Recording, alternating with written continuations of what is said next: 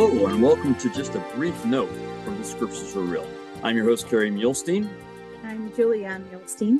And we just wanted to give you a heads up that we are planning on doing a small episode every day of the Holy Week, starting with Palm Sunday. But we wanted to give you some I guess, just warning now in case you wanted to prepare a little bit. So one of the things that we wanted to point out, and we'll do this again on that first one with Palm Sunday, but we just wanted to let you know about a resource that's really valuable called Greater Love Hath No Man. It's a new book that's just out. It's a Latter-day Saint guide to celebrating the Easter season by Eric Huntsman and Trevin G. Hatch. You'll find in there all sorts of handy things for helping you as a family celebrate the Holy Week. I think you'll find it fantastic.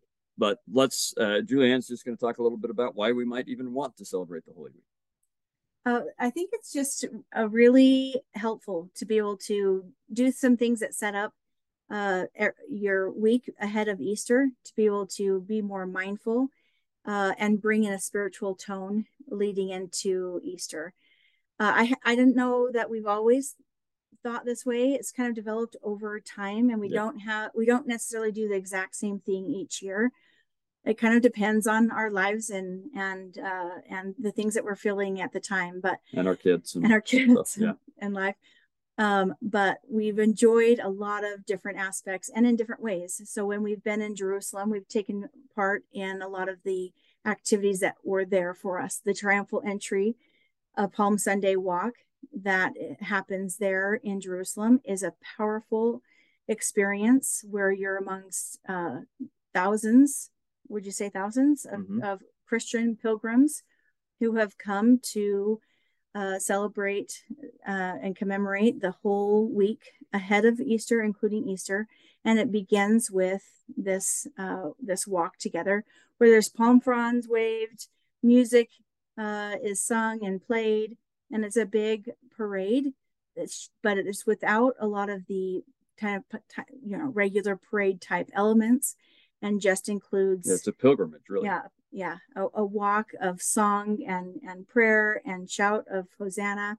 And it's actually surprisingly powerful experience to be and to join with other Christians worshiping in that way.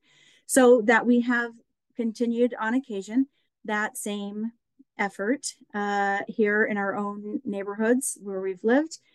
And we have one planned this year also. It may be in snow. The way it's going, good chance. But so we, if you want to join us, you're welcome to. Anybody's welcome, all ages, any denomination or no denomination, but you can just come and celebrate Christ with us with this idea of a Palm Sunday walk. I did not know she was going to invite everybody, but that's good. We hope you fly in from California and you come and do it with us. You're all welcome. So we will meet at 5 p.m. on April 2nd. So this will be post conference on that Sunday. So 5 p.m. Obviously Mountain Time here in Orem. The address that we'll meet at is a parking lot. That's a church parking lot at 600 East Heather Road, Orem, Utah. So you're welcome to join us or do your own. So the walk is about a quarter of a mile, 3/4 of a mile, and a whole lot less hilly than if we were in Jerusalem. But still a little bit of hill. A little bit of hill. And so we would love to have you join us, and we'll have to share some palm fronds, or you can bring your own. But other things that we've done, sometimes we've reenacted a version of Passover in our home, sometimes ourselves, sometimes in our ward, sometimes with other friends and family. And that's been a great experience of something that we've done.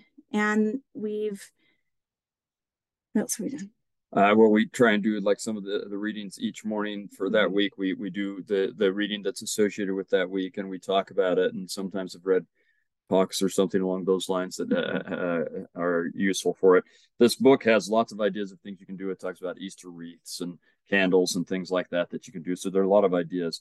Part of the reason we're doing this early is to give you this heads up, not only to invite you all to come to Palm Sunday with us, but also in case you wanted to do it on your own, you may want to have a little preparation to be able to either And we'll talk about this in the podcast on Palm Sunday, but you may want to like cut down your own branches or cut out palm trees, or even order palm trees on, or palm, not a whole tree, but palm frond, and have it sent to your house or whatever. We're just trying to give you some heads up in case you decide you would like to do a big celebration to really prepare ourselves for Easter, and spiritually and physically and in every way, to worship Christ throughout the week, to make it one of the most special weeks of the entire year, because this is the most special holiday of the entire year. And so we thought that maybe giving you a little bit of a heads up, so that you could think about through what you might want to do, go buy the book or order it, or I don't get any money for that book, by the way. And also, like on Easter Sunday itself, there's a lot of fun tradition that we do that's a little more secular side of Easter, but then we have that opportunity on Sunday to tie in that imagery and the symbolism that's come from our Easter egg hunts and other fun things we might do. Tie that in to make that spiritual connection for your families, to be able to see what's happening in a bigger picture. Take that time to go through the Easter story and talk about the significance of it. Very good. So what we'll do, I think that the idea, this may change, and if so, I'll let you know as we go along, but I think the idea is that typically each day I'll release that morning the episode. No, I think I'll release it the night before. So for example, Sunday night, hopefully help me remember, Sunday night, I'll release the podcast episode for Monday, Holy Monday, and so on. So that you can, whenever you wake up, it's ready. Or if you want to listen to it the night before to have ideas and what you want to do, that's fine. But for Palm Sunday, we'll release that kind of midday on Saturday, just so that you can have enough time to listen to it if you would like to listen to it ahead of time, or you can listen to it on Palm Sunday or whatever you would like to do. But we're going to try, and I do have on my website, outofthedust.org, there is a link there for Holy Week, and I might add to it a little bit this year, but I have on there some readings and some explanations of what happens that day and timelines and things like that. So that's a small version of what you get out of this book, but there's a small handy version on there, and I usually try and post each day on Facebook and on my Facebook group, Out of the Dust, and that kind of a thing, information about that day as well. So I'll try and do all of those things as well, but this year we're adding this element of the podcast episodes.